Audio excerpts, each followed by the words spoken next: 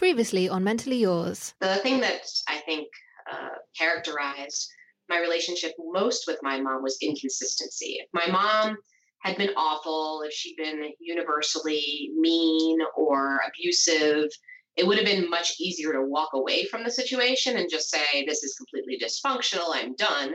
But the fact is, my mother was a good mother in many respects. She was the first person to support my writing.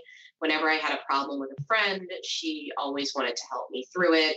She was doing as good a job as she was capable of doing. It's Mentally Yours from Ellen and Yvette.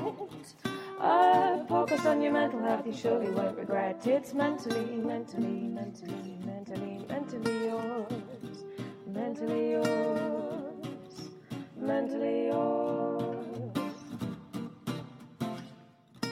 Welcome to Mentally Yours, Metro.co.uk's weekly podcast about all things mental health. I'm Ellen, and this week we're talking to Paul McGregor. He's the founder of Men's Fashion Mag and also a public speaker about all things mental health. He lost his dad to suicide when he was 18, and we're going to be talking about that today and men's mental health in general.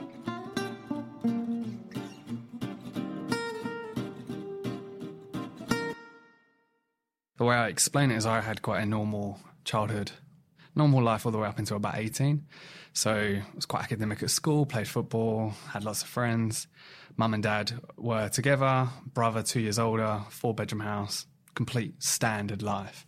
And then when I was 18, my dad, who I always had everything on paper, so he was a full-time engineer, part-time physiotherapy business, had a psychology degree, he was very physically healthy, he was an athlete, he ran a lot, had the only thing that I can explain it is like a breakdown. So he went from just my dad to me seeing him one day and him being very distant and completely different.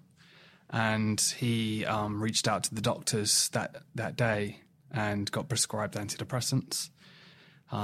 Didn't have any effect on him, so he went back, doubled the dose, and within a short period of time, it was no more than just over a week, attempted suicide for the first time. That was the first time that, I was exposed to suicide, the word suicide, but he survived that accident. And then it was a 6-month battle of him getting better, getting worse. He sectioned himself into a mental health unit. And then, I'm sure we'll go deeper into it, but he eventually took his life on the 4th of March 2009. And that was the real first exposure to suicide. So when you say he had a breakdown, do you know what prompted it? Like, how did that happen? How does it happen? Yeah, looking back, we look back now as a family and we try and piece some bits together. And the way that I see my dad is he could never sit still. Like, he had to do something. So he was very obsessive. Like, he'd have to go for a run every single day, if not twice a day. He had to write down his runs in this notebook that he had. He worked a full-time job, but at home he did a physiotherapy business. So he was always doing something. And the way I saw it is he almost used that busyness as a distraction for maybe something that he was dealing with that we didn't know. And then that breakdown was so sudden because obviously I think a lot of those emotions maybe came to the surface very, very quickly. But there was a lot of factors, like he lost a little bit of money in the stock market, but there was nothing that we pinpointed. I think it was purely just him distracting himself for so long. That sounds kind of scarily familiar. I think a lot of people do that, including myself, where it's like, just keep you busy and then you won't have to think about all the tough stuff that's going on. Yeah. As well, which is slightly scary to say. When the first attempt happened, you said that's kind of the first you talked about suicide. How did your parents talk to you about it? It was a really strange one because it was an accident that happened and we didn't think Dad would survive. And when he came round from the accident, he was in a coma and, we were waiting for him to wake up, and we were told that it was suicide, an attempted suicide by the police. But he kind of came around from his coma and denied all of it and really blamed it on the antidepressants because my dad was very holistic. He never took paracetamol, never took anything. And now all of a sudden he was taking antidepressants. And, we know with antidepressants that one of the side effects is suicidal thoughts in the first 2 weeks. So I believed him. I don't know if my brother and my mum did, but I believed him that it was the antidepressants and that he would come home and it would all go back to normal. Yeah, it'd be fine. But yeah, when he came home, I remember that the moment of we were sitting at home as a family having fish and chips, I think, as you do if you're from Essex. And yeah, it was an amazing feeling to have Dad home and feel like I've escaped this nightmare.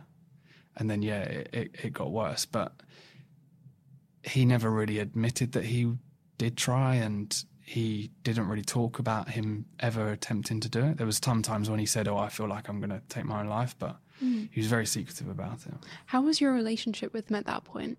I say now I lost my dad the day he had that breakdown. So he was such a different person. So even when he came out of hospital and, then he sectioned himself and he spent, a good couple of months in a mental health unit, in and out. And yeah, I always say I lost my dad that day that he broke because he was never the same. Even when he came out of the mental health unit, there was a time where we felt like he was better. So he came and watched me play football. And again, it was amazing to have my dad there after all of this had happened, after he'd been in a mental health unit and now he's at home and seemed okay. But he was never right. He just was numb. He was just different behaviours, different personality. It's really interesting to hear it's that kind of switch that you can notice. Yeah, and I think it goes back to, as we said, I think so many people do it. I've done it. You said you've done it. And I think a lot of people do it. It's that distract yourself from those emotions, chase short-term fixes. Yeah. And then all of a sudden something can just happen. Change suddenly. So after the attempt, what happened then? So he sectioned himself. Was he having any kind of therapy, or was it mostly just antidepressants? He came home, and then again it was, Dad's home is better, and then he got worse and he felt suicidal, and he also felt quite violent. Again, complete different behaviour to who my dad was. He never had a fight in his life. He wasn't a manly man. He was quite a sensitive guy. And he ended up sectioning himself. And it was being restrained in one ward and then being allowed out and then being allowed into the canteen and then being allowed home over a period of time. And he was having therapy when he was in there. But I always say now, and this is something that I feel a bit guilty about, is I had no idea what he was doing. I had no idea what pills he was taking. I had no idea what therapy he was doing. We just had no education about mental health. Realistically, I think if you're the son, you can't know these things. Yeah. It's important. And also, like, when you're a teenager, you're not thinking about these things. It's not your responsibility. Yeah, and I think it's just, again, but everyone has it. It's that lack of education. Yeah, like I said, when Dad came out of the doctors that day with antidepressants, or even when he came out of the mental health unit after being in there for a period of time, we never got a family meeting and said, this is how you need to support him. It was almost just left for him to do on his own. And I think if we had that education, if I knew what I know now, I could maybe have supported him better. But as you said, it's so different, when you're actually in that moment. For sure. I just mean in terms of guilt. Yeah. Yeah. No, of course. And I just think the guilt is carried from suicide in a way anyway. It's the emotion that I battled with for a long period of time. And, but yeah, after accepting his suicide, a lot of that guilt does go away. But I just think it was, if I had that education earlier on, I maybe would have been able to deal with it better. And I mean, this mental health unit was like 5-10 minutes from where we lived. I never even knew it existed. Like, you just kind of get on with your life and you never really hear anything about mental health. My dad had no mental illness, or it was just such a quick change. And then we were so exposed to it very, very quickly. So you mentioned you went clubbing, you were just trying to bury it. But how are you feeling kind of behind closed doors, like not in front of other people? I was writing about this on the train up here, actually, about how going clubbing and distracting myself was just me having that mask. So I was wearing that mask out in public. And a good example of that is what we went to, like a pub, and I drove. And again, it was a couple of weeks after. And I was just chatting with everyone. And I drove home just crying, just tears. Same thing with going to work. I went back to work, and the work was about a 40-minute drive. I spent every journey up there and back crying my eyes out. I'd get into work, smile at everyone, and just sort of crack on. So the mask kind of distracted me from dealing with it. But yeah, inside it was horrible. It was knowing that I'd never see him again. I battled a lot with knowing that he'd never be at my wedding or have grandkids. And that made my future look less exciting, knowing that he would never be there. And that didn't help me, because obviously I then didn't look forward to the future. Yeah. But I think it was just the hardest thing for me was just knowing that I'd never ever see him again. And that was it. Just holding that thought of I would never ever see him again. I'll never be able to talk to him again. And I think that's just any form of grief. You mentioned also you felt guilt, which I think is common for families of people who have took their own lives. Did you feel any anger? Loads. Yeah. So again, loads. Yeah. Like there was times where I hated him. Times where I hated him for what he did to us, for what he did to my mum. Like, why could he do it? Yeah. And that's the question that I just sort of asked myself over and over and over again. Why? And it just ate away at me at the end. And that's why I had to start understanding it and helped me understand it, which got rid of a lot of that anger.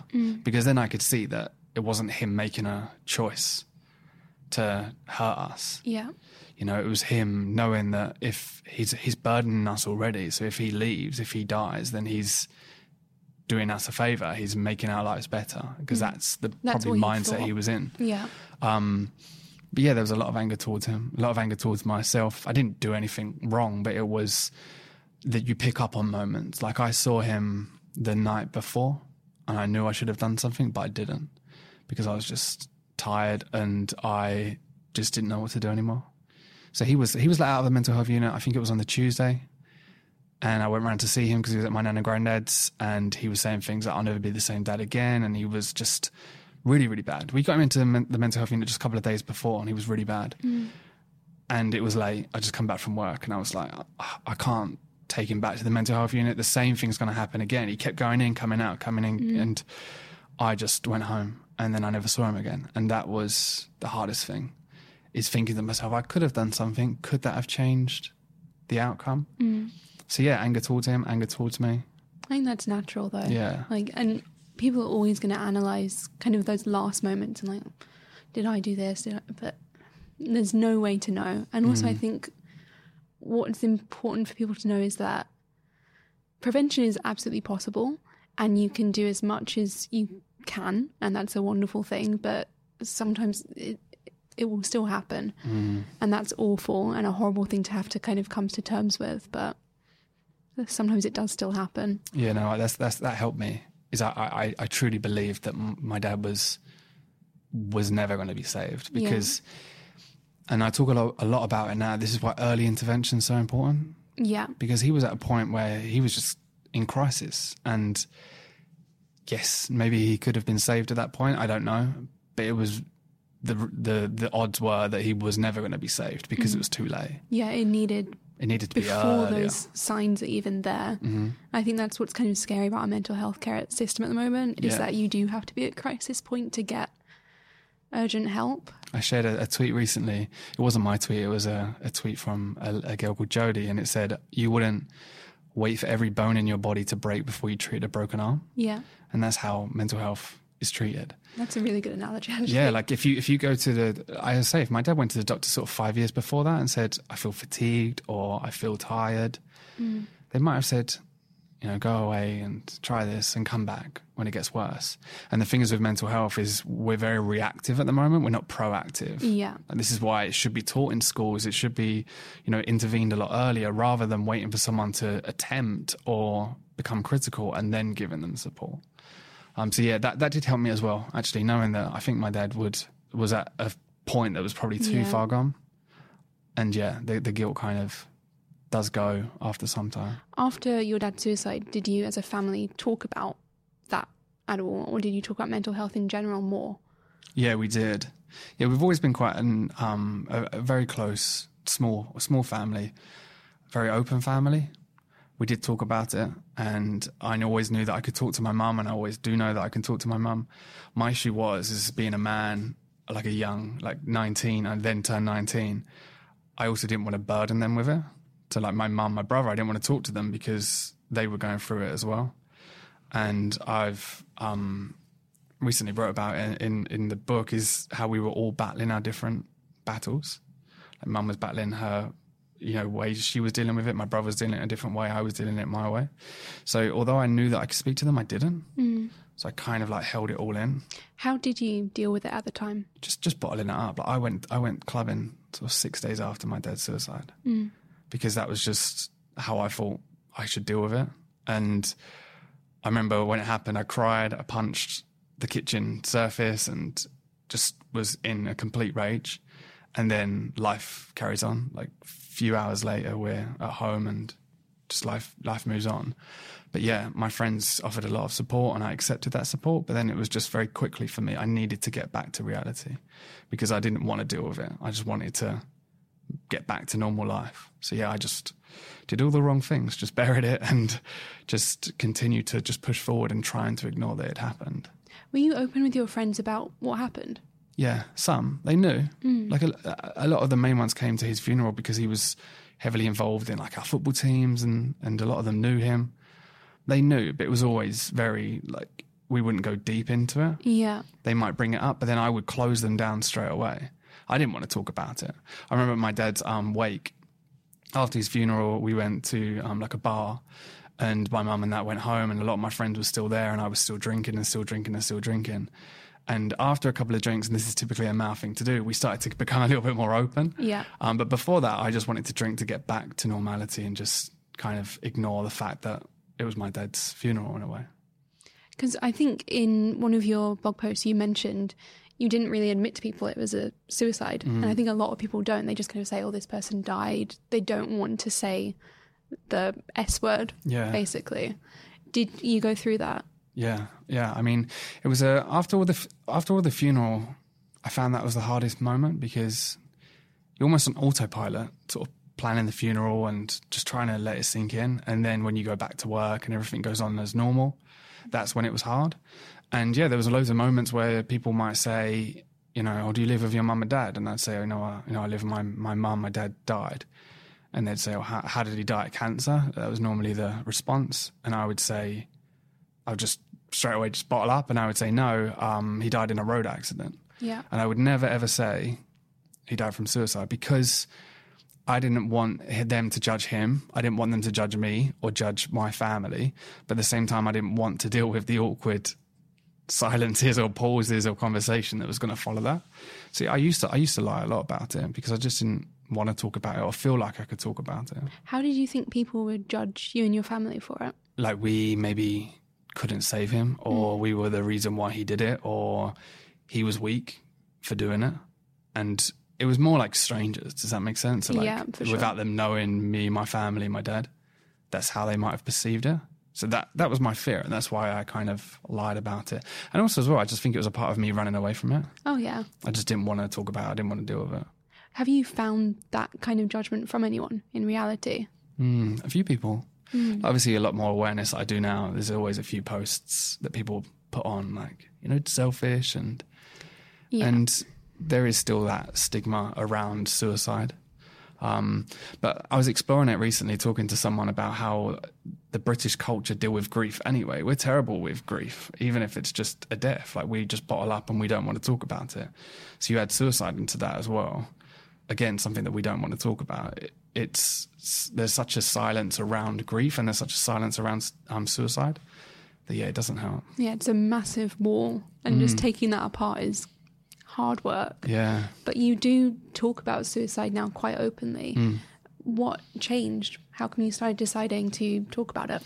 So I, like I said, I bottled everything up. I started a business, which again was a good distraction. It was good meaning for me. I wanted to do it and I wanted to achieve something, but at the same time, it just meant that I could just work more to distract myself from it. I just did more and more stuff to distract myself. And then about 2 years after, I found myself in like a really, really low place. The doctor said that I had depression, but I ran away from that diagnosis because I didn't want to end up like my dad. And I felt like I was going that same route. And he said to me to go and see a counsellor.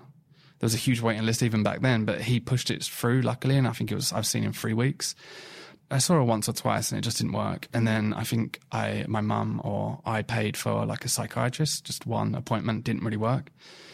And then as time went on, I had back problems, and I just thought it was because I sat down at home working on my business. I saw like an acupuncturist, I saw just chiropractor, everything. And Amy, who's now my wife, I was dating her, and she said, my friend goes and sees this lady called Anne. She gives massage for back problems, but she's really weird. She's like a witch. And she knows more about you than you know about yourself. And for some reason at 21, I was explaining this story, I was just drawn to that. And also it was donations. You just put money in a pot and that was it. So I thought, it's cheap. Yeah, that sounds good. Yeah. And I booked an appointment. I went in there and it was the weirdest experience ever. It's this little bungalow. I walk in, the curtains are closed. There's like wow music or whatever it is. And then you've got oils, and this little 4'5" lady walks in by the name of Anne. Amazing. And the first session was literally just, why are you here? I'm here for a back problem. She gave me like a massage, and then she said, go and see this chiropractor. Booked another appointment, and I think it was the second appointment. She said, why are you here? And I said, I'm here for a back problem. She said, no, why are you really here? And I broke. I said, my dad killed himself. I don't know how to deal with it. And I just cried my eyes out. And then she was the first person that I actually started to open up to. And I saw her every single week, and she wouldn't give me the answers. She would make me think of the answers myself. And then I started to understand suicide, understand my dad, understand myself. And then, it was like a long period after that of working on myself before I thought I can start sharing it on more of a bigger scale. Why do you think she was the person who you could open up to? Because she's weird and she knows everything about everyone. There's two things. I think one, I went there, and this is more like a male thing, I think. I don't know, but I went there for a back problem. Mm-hmm. Whereas I went into a counsellor hoping that they were going to get stuff out of me. Like going into a counsellor, you're sitting there and you're waiting for them to give you the answers sometimes. Yeah. With her, I just went there and thought, I'll try this out. I'll go there for the massage. Secondly, it sounds weird saying this, especially when I was 21, but she has more of a holistic spiritual approach, and I was very drawn to that at that time, and that seemed to work. And thirdly, she just has an amazing knowledge in terms of she's had a lot of stuff happen to her in her life, and she's had to get over that all herself. Mm. And she just has so much compassion and understanding that she just made it easy for me to kind of talk. Do you still see her? Yeah, I still see her. And she also was an amazing for my mum as well. So my mum had a lot of troubles and nothing helped her. But Anne helped her massively as well. That's incredible. Did she also help your back? She did, because she told me that it was all in my mind, and I just like it was more of like, oh, my back hurts, but it was more of just stress-induced back problems. There was actually no real back problem there. But yeah, I don't see her as much as I used to, but I'll see her every now and then. But she always says she didn't do anything amazing. It's more of just compassion, being able to listen, and then just kind of guiding you rather than trying to give you the answers. Yeah, and I think sometimes that's better for people than kind of a professional counsellor. Yeah. Because for me personally, I found professional counselling great. And I liked having that kind of like, I knew they had this expertise, they could dissect stuff for me, etc. But I definitely have met people who that just doesn't work for them. They don't like that idea. And it's helpful to just have someone that is more accessible emotionally for whatever reason. Yeah, I think talking, whether it's like you say with a counsellor or just with someone who you can open up to. I think the issue with therapy that I found is someone tries one person and they give up. Yeah. It's very much like trying as many it's as like you can. Dating, for sure. Like finding the right fit. That's a good way of putting it. It is, honestly. You have to be a bit harsh and just be like, if it's not working, it's not working. Yeah. Because I think a lot of people do just dismiss it, and it's like, no, you just have a therapist who isn't the right match. Like we were talking about this on a couple of episodes ago about how race plays into therapy. Yeah. And how important it can be to have someone who knows about race if you are black. And similarly, if you are a woman talking about specific women's issues, it can be quite helpful to have a woman. I don't know if that would be the same because you spoke to a woman. But no, I can relate to that. I think sometimes men can relate to other men. Yeah, it just more than sometimes women, makes it a bit easier because you know they're coming from a place. It's just being able to relate to them, isn't it? Yeah, exactly. Have you found it easy to talk to other men about mental health and suicide in general? Now, yeah. Again, so now I do a lot more awareness around it, and I do a lot of talks, and it's funny to see the impact that it has when I share. So an example of that is a couple of weeks ago, I did a talk at a charity ball for a charity that was set up because they lost their daughter to suicide.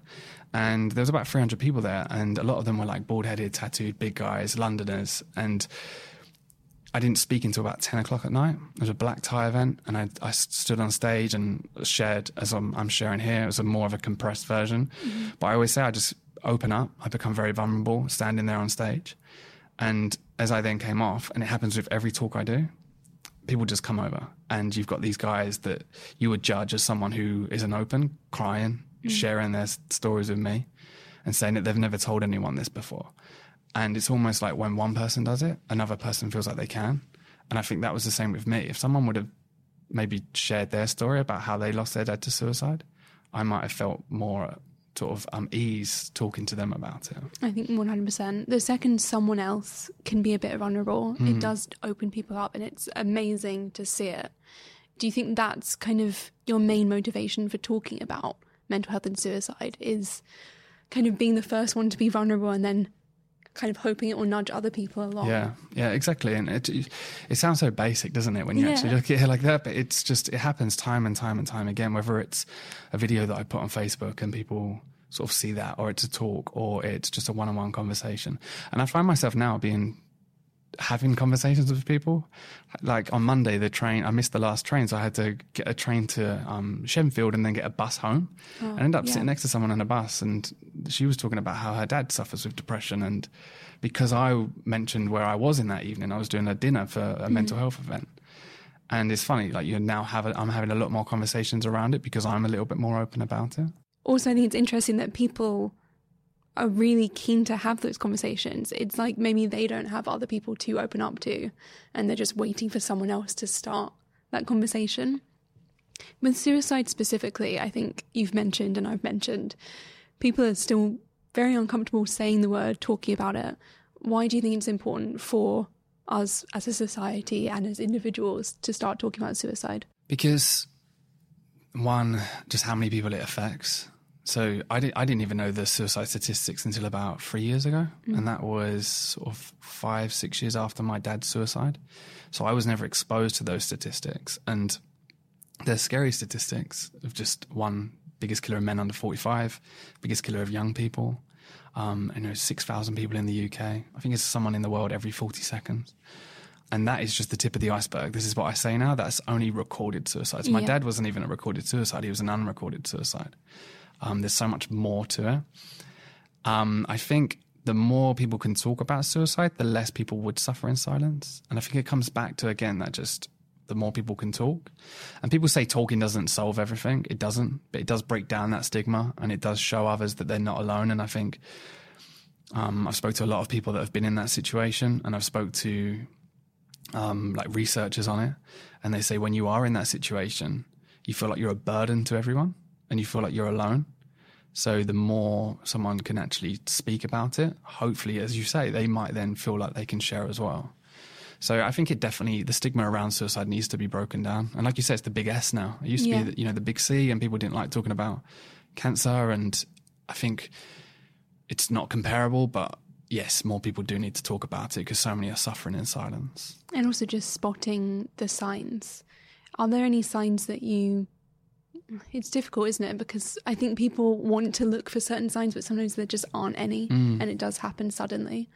Do you think there are signs that you've learned to be like, that's something to watch out for? Behaviour, definitely. So like I say, my dad changed behaviour very quickly overnight. Now looking back at that was a massive sign. We shouldn't have because we didn't know at the time. But if we was educated, like you say, if we knew the signs, we would have done something. Also as well, so then when my dad was in the mental health unit, he would just sit in the corner and do crosswords. He kept himself to himself. He was just very, distant. Then all of a sudden he got let out because he was happy and he wanted to go home to see his family.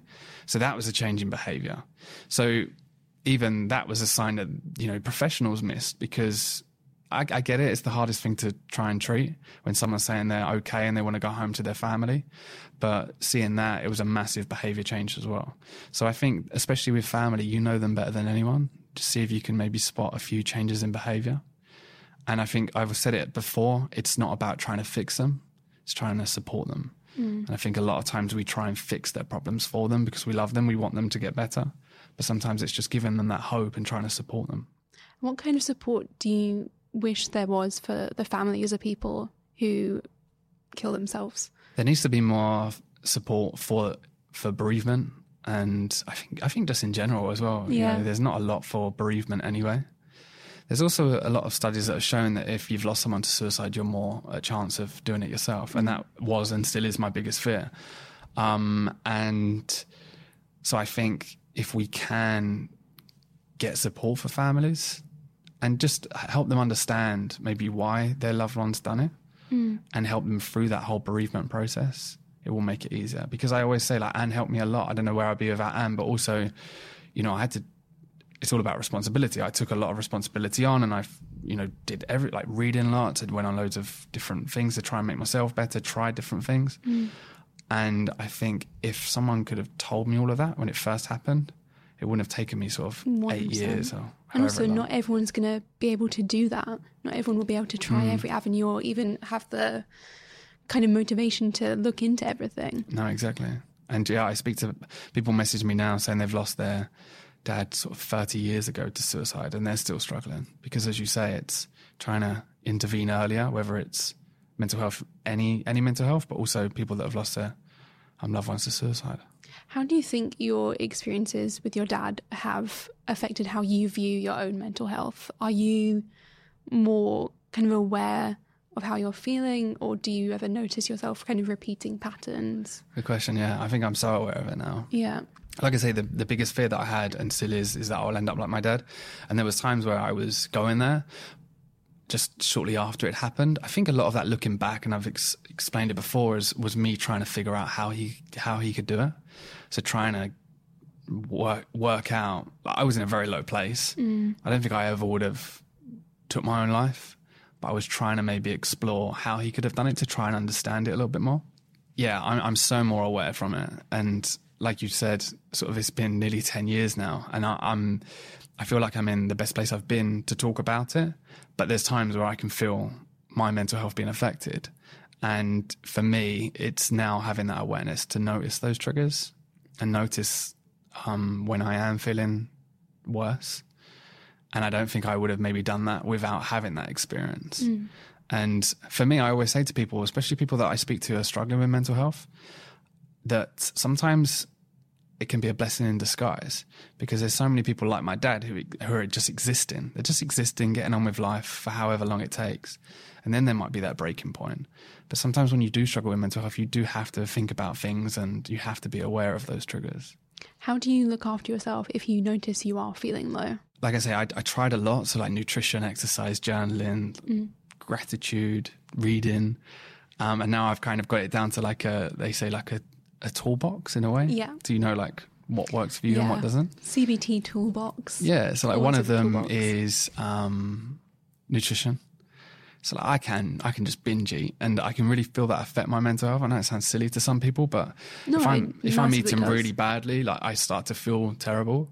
So I have to make sure, am I eating okay?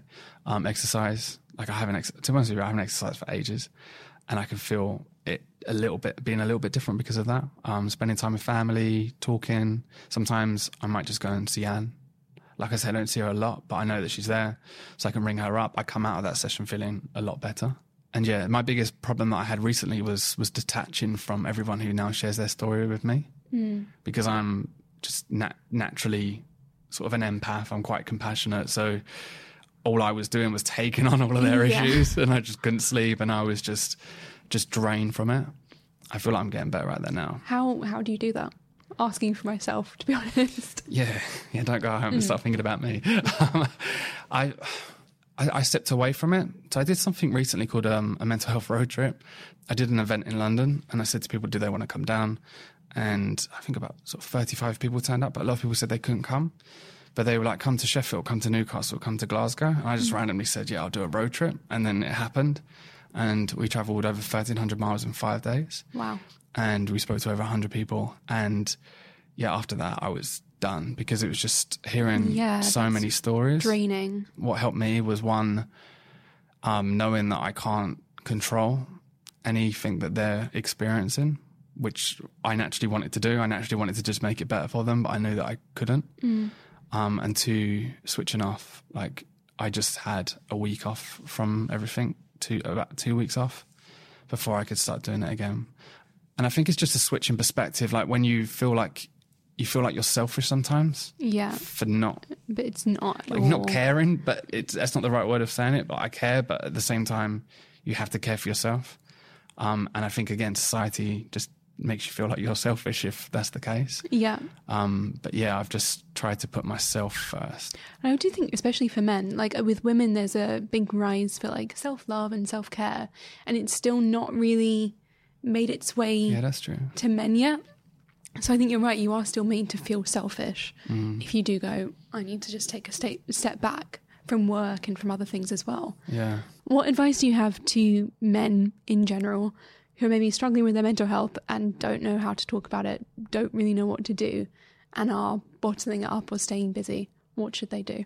I think everyone's different. And this is what I've come to discover, that especially men, we're all different. There's this huge thing, I've pushed it before in the past and now I've stopped, is trying to make men cry. So like, you know, it's cool. It's fine to be emotional as a man, like men should cry. Yeah. But some men can't cry. That's just who they are. And also not everyone wants to cry. Exactly. It might not always help. And now I feel like men are judging themselves if they can't show emotions. Yeah. And also you've got that stiff upper lip, like don't cry. And this is the whole issue that I feel is with men, and why the suicide rates amongst men is so high. And it's plain to see with my dad now. Is my granddad, he's 93, he's still alive. He's been through war. My dad was an only child. He lost him in March, and he lost my nan in April. So he lost his wife and his son in a month. Yeah. Didn't cry. Stiff upper lip. I'd never really seen him cry, only until recently when his health is, you know, deteriorating. And I think my dad saw him as a father figure, but then my nan brought my dad up, who was more sensitive. So my dad as a father was more sensitive to me and my brother. But if I didn't have a good game at football, he would tell me about it. And he would make sure that I knew that granddad would give him a harder time if he was in that situation. And then I think now with my generation and our generation, it's the same. We don't really know what a man is. Whereas my granddad's generation, it was a little bit more black and white. You knew exactly the role of a man in that society. And I think a lot of men are struggling to know what their place is. But I think it comes down to, again, self-awareness, just understanding what works for you. Some men like talking to one of their friends, or writing it down, or talking to a counsellor, or you know, going to the gym and letting it out that way. The main thing that I always say with men in particular is they have to, and everyone, they have to let their emotions out. Yeah. It doesn't matter if you talk to a counsellor or talk to a friend or write it down, but you have to get it out somehow. This is goodbye from Mentally Yours. So go away, enjoy your day, get on with all your chores from Mentally Yours. Mentally Yours. Mentally Yours.